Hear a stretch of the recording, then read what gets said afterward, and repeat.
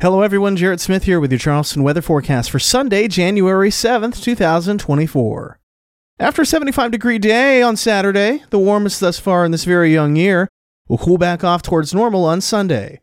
We start the day in the mid-40s and warm to around 60 degrees in the afternoon under partly cloudy skies. Those cooler high temperatures will come courtesy of some breezy westerly winds running about 10 to 15 miles an hour. And we may have another day of gusts 25 to 30 miles an hour, so be alert in case you have any plans to drive the bridges or you're thinking about an impromptu inflatable jump castle party. Those kinds of winds can send those things flying, so you want to be careful with that. We stay a little breezy and on the cool side heading into Monday. Clouds will be increasing throughout the day, with showers possibly starting as early as Monday evening, but the greater risk of rain arrives with a potent storm system on Tuesday. Tuesday morning may feature a rather high tide, with moderate to major flooding possible in Charleston Harbor. It'll coincide with some rain showers, but we should keep the heaviest rain away from that high tide at least.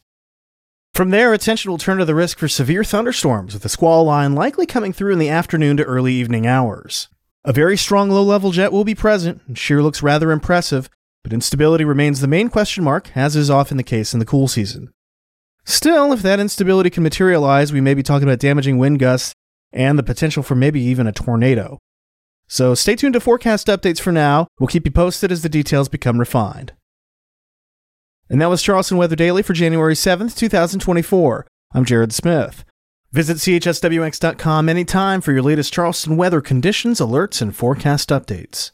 Thanks for listening, and I'll talk to you tomorrow.